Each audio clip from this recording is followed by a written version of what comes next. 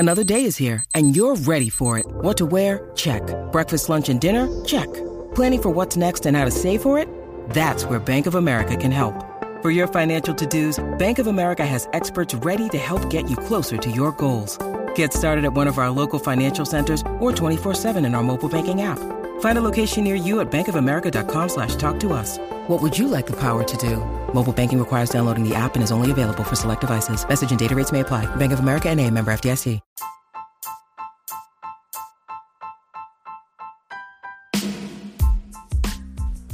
Hey there, welcome to The Tint. I'm your host, Scott Fellman, and it's time for another foray into the world of aquariums from a slightly different perspective. You know, throughout my tropical fish hobby career, I've praised the concept of stability in my aquarium work. I've long valued that whole idea of stable environmental conditions, long-term management, and minimal disruption of my aquariums. And indeed, it's served me and my fishes pretty well. However, in the past couple of years, as I've relocated to a new home and doing temporary aquariums for some of my fishes while I'm renovating the new property, I began to notice how easily my fishes seem to take all this disruption from the construction. In fact, far better than I have. And in studying many of the natural habitats, which I find so compelling, it turns out that fishes have to deal with a significant amount of disruption as part of their life cycle. In fact, in some instances, it's not just something that the fishes have to deal with, it's something that they've evolved to work with, something they need. In nature, fishes will frequently migrate into and out of areas as the seasons change. Often this is because they're following food sources, shelter, or just some form of stability. Instinctive urges to feed, to reproduce, and flee predators compel fishes to move from environment to environment. And other fishes, like annual killifishes, which we talk about a lot around here, essentially require these disruptions, these seasonal disruptions, in order to complete their life cycle. Their reproductive strategy involves laying their eggs in the substrate, which provides the correct conditions to incubate as the pools that the fishes live in dry out. The eggs develop in the dry ground, awaiting the next rainy season to hatch and continue the cycle of life. The ability of fishes to deal with environmental disruption is a profound adaptation, and one which we as aquarists, with few exceptions like breeding annual killies, as I just mentioned, have likely not intentionally leveraged to our advantage over the decades of the modern aquarium hobby. Now, I think that while my stability obsession over the past few years has been good for my fishes, I believe that this may not be the very best way to keep many fishes in all instances. I think there's options which we can employ to do things better. I think we can manage our aquariums more realistically. I believe that our fishes can benefit from us offering some disruption or changes to their environment from time to time. And I believe that many of them are genetically or instinctively programmed to endure and to even benefit from such environmental changes as part of their life cycles. I base this on many well-known adaptations that the fishes have had to make to cope with the changes that regularly occur in their environments. I realize that this is somewhat contrarian from an aquarium standpoint to the long-accepted aquarium standard of stability in every way, and it's something I've had to revisit myself over the years. I mean, I've traditionally been the type of aquarist who adopts a sort of hands-off stance when it comes to messing with my tanks once they're up and running. I guess as a reefer, that's something that was drummed into my head early on, but you know, I've since sort of started thinking about this. Now, I still tend to not mess with my systems all that much once they're up and running. Yet, when managing systems like, the Urban Agapo tanks that I love so much, I've noticed interesting positives in the health of my fishes. However, when we consider the way nature functions when she impacts aquatic ecosystems, there is something there, I think. In the wild, many fishes are, subjected to such environmental fluctuations and disruptions to their physical environment on an almost semi-regular basis that there's got to be something to it. They seem to do just fine. I think that any stress which fishes may accrue as a result of temporary disruption is far, far different and less deleterious than, continuous stresses, environmental, etc., endured by our fishes. That's a different thing. In fact, when you think about it, as hobbyists, we've embraced some aspects of this type of environmental manipulation with fish breeding techniques for many, many years. Lowering the water temperatures to mimic rainstorms for Corydoras, or exhaling into a test tube of water containing annual killifishes to add CO2 to stimulate hatching. Practices which represent natural environmental changes, disruptions brought about by rapid short-term meteorological conditions in the wild. Now think about that for a minute. I would imagine that there's a lot of benefits to be realized by deconstructing and replicating the processes of disruption and change which nature, imparts to our fish's environments. We could probably gain a lot as hobbyists from simply studying and considering how fishes react to the environmental disruptions and changes that they face in nature. Think about the way fishes adapt their behaviors and strategies to feed in the wild. It might give us some interesting insights that we could apply to our aquarium work. For example, as we know by now, in nature, fishes spend a significant amount of their time and energy searching for food.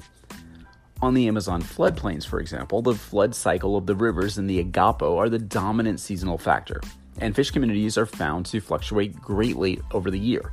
During the inundation, when the heavy rains come and the rivers overflow, fishes migrate into floodplain forests to feed on insects, fruits, and seeds, among other things. Now, studies of these blackwater communities have showed that during these cycles, a greater diversity of fishes exists there. Kind of makes sense, right? Many species were found to be specialized feeders. Fish, detritus, and insects were the most important resources supporting the fish community in both high and low water seasons. But the proportion of fruits, invertebrates, and fish were reduced during the low water season. So in other words, they adapt to the availability of different food sources at different times of the year by adjusting their dietary preferences. So are there some takeaways here for us fish geeks? Well, sure. Perhaps we could simply alter the stuff we feed our fishes at different times of the year. In other words, feed a correspondingly more frequent, more intensive diet of, say worms, fruit flies, or Daphnia or whatever in a period of time that corresponds with the wet season. And then perhaps reducing frequency, quantity, and variety of foods at other times, perhaps even doing a several-week-long hiatus or two to encourage them to forage on the biocover and all the natural foods that you've encouraged to accumulate within your aquarium. That's one change or disruption that we could relatively easily create in the aquarium. I've done this a number of times over the years with tremendous success. It all revolves around how we set up our systems for this sort of operation. I've done some pretty extensive hobby-level experiments with leaf litter-only systems and the natural detritus, fungal growths, and biofilms that they accumulate. And this has demonstrated that some fish can not only adjust their feeding preferences in our aquariums, but that they can thrive on various natural foods. I've even had spawning events, which I've shared with you before. Simply adjusting foods on a seasonal basis to mimic the changes which fishes encounter in the wild could possibly trigger some sort of physiological responses within their bodies, which may create, greater vigor, better color, and perhaps even foster those spawning behaviors. And then there's that urban Agapo idea, which we've been discussing a lot lately. The concept of recreating the seasonal wet-dry cycle of some tropical environments in our aquariums is fundamentally different than anything we've played with before. Yeah, it's rather extreme, but it's a very dynamic process. But it's already given us some interesting insights into the wild habitats of our fishes and how they change over time. Disruption, in our case, isn't always about disrupting the aquarium and its function.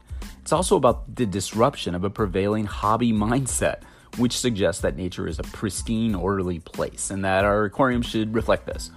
Sometimes shaking the status quo of aquarium religion is a good thing. It forces us to think and not to continuously misappropriate terms like, natural in the hobby. The botanical style aquarium itself is an example of this disruption, or counter-disruption.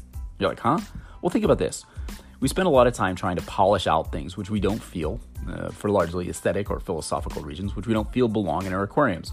In the interest of management of the aquarium, we end up disrupting biological processes and systems by excessively removing stuff like detritus, biofilms, and fungal growths. Things are which not only essential parts of the ecosystem, they're food for somebody, for a myriad of life forms throughout the biome of the aquarium. Accepting that the aquarium habitat evolves over time, if we, transformed by the unstoppable, constant natural processes, if we let it happen, it works. The processes often result in aquarium habitats which look and function just like they do in nature. And I understand that not everybody can handle that.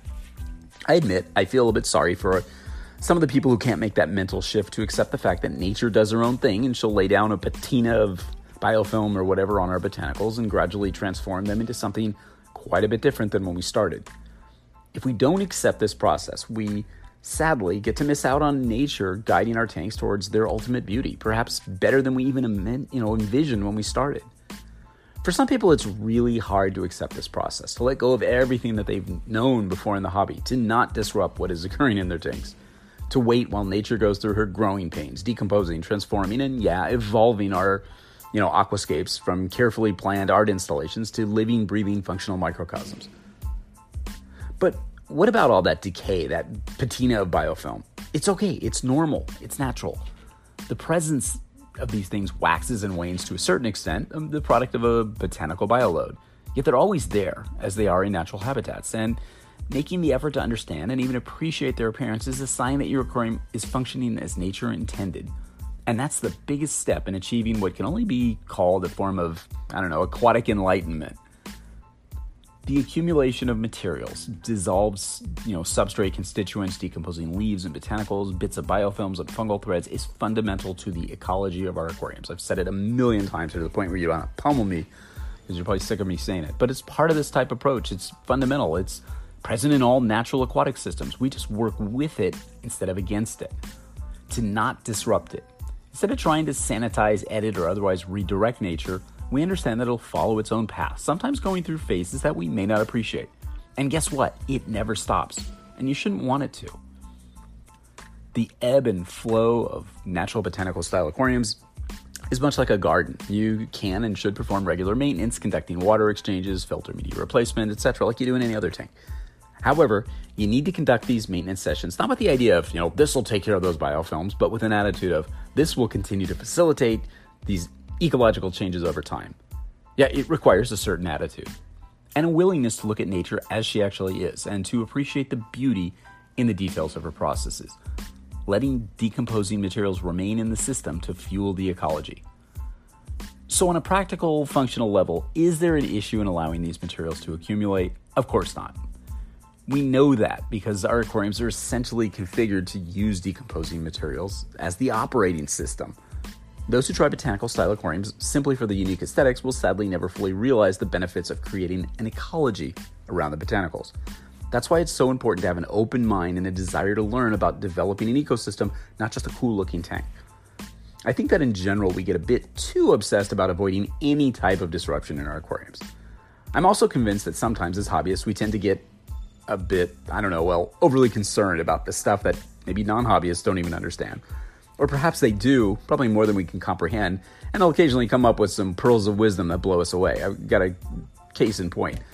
Not long ago, I recall walking into my office one early morning, and I immediately was like, oh shit. Somebody apparently left one of the computers in the office on all night, and the room was really brightly illuminated. And I'm like, no biggie, except that the fact that one of my aquariums, this little agarape-inspired leaf litter tank, resided there too. And I recently added some cool wild fishes to the tank and acclimated them very carefully after, quarantine and so forth. And then this had to happen, and you know where I'm going with this, a typical fish geek. I'm like, oh my God, the fishes didn't get any dark period. They're seriously stressed. Now, you will say that this wouldn't bother you. I'm sure you will. But you're totally lying. It would bother the shit out of you too. I know it would because you're a fish geek. It's part of what we do. Of course, I relayed this concern to my wife later in the day when we were touched base and, asked each other how our days are going. And, her very important profession, there's more important things going on than me going, oh, I left, there's a light on in my aquarium in my office. So it's kind of funny what we consider important or stressful. But of course, my wife, who's not a fish geek, yet ever the pragmatist, noted, it's not that big a deal, Scott. Sometimes unexpected things happen in the Amazon. I'm like, whoa, she was onto something there. Yeah, that was right. And it's not just me who freaks out about stuff like this. I know for a fact it's a fish geek thing. You all do. I think that as hobbyists, we tend to get caught up in every little minute detail of the little worlds that we've created for our fishes so much that we often forget the one underlying truth about them. They're living creatures which have evolved over eons to adapt to and deal with changes in their environment, big and small, or even insignificant, like an excessive amount of light one evening. They can handle disruption. Hell, they're caught in wild streams, sent to a wholesaler, shipped to somewhere else around the world, then end up at your local fish store and finally in your home or office. They manage to live. And with my fish, there must have been some natural precedent for this whole bright light thing. Some atmospheric phenomenon or combination of phenomenon which rendered the night sky inordinately bright one evening at some point in the long history of the world. And guess what? All the fishes lived, right? Yeah, exactly. Disruption can be upsetting, but likely more upsetting to us than to our fishes. They do what they've always done. They find a way to adapt, to thrive, and even spawn. Again, one only need think of the temperature drop and large water exchanges which hobbyists execute to breed fishes like cories and all those other fishes. It triggers something in the fishes, doesn't it? These disruptions don't harm them, right? Now, sure, constant disruption is a recipe for stress, which is a condition that allows for diseases to arise. I totally get that. And a major environmental fluctuation like a sudden decrease in dissolved oxygen or a huge drop in pH can be fatal. However, the occasional disruptive event, like tearing up the hardscape, when you're netting something out, removing plants, adding substrate, sending detritus into suspension, knocking rocks over or whatever, is, in my humble opinion, probably actually rather more beneficial for the fishes in the grand scheme of things than it is detrimental. It's surprisingly natural, actually. I mean, it keeps them reacting to stimuli the way they have for untold millennia, right? You don't want to atrophy that. I think so. I think that's true. So, really, the next time you're a bit concerned because you felt that your 50% water exchange was a bit too aggressive or whatever, just consider what happens in the wild streams, the ponds, and the forests in nature, where fishes have lived and thrived for eons. And realize that in many cases, the fishes will cope with the change just like they would in any other challenge in nature. Your intentions are good, your ideas are sound. Stay brave, stay thoughtful, stay curious, stay calm, stay diligent, and always stay wet. Until next time, this is Scott Fellman from Tannin Aquatics. Thanks for spending part of your day with me, and I look forward to seeing you on the next installment of The Tint.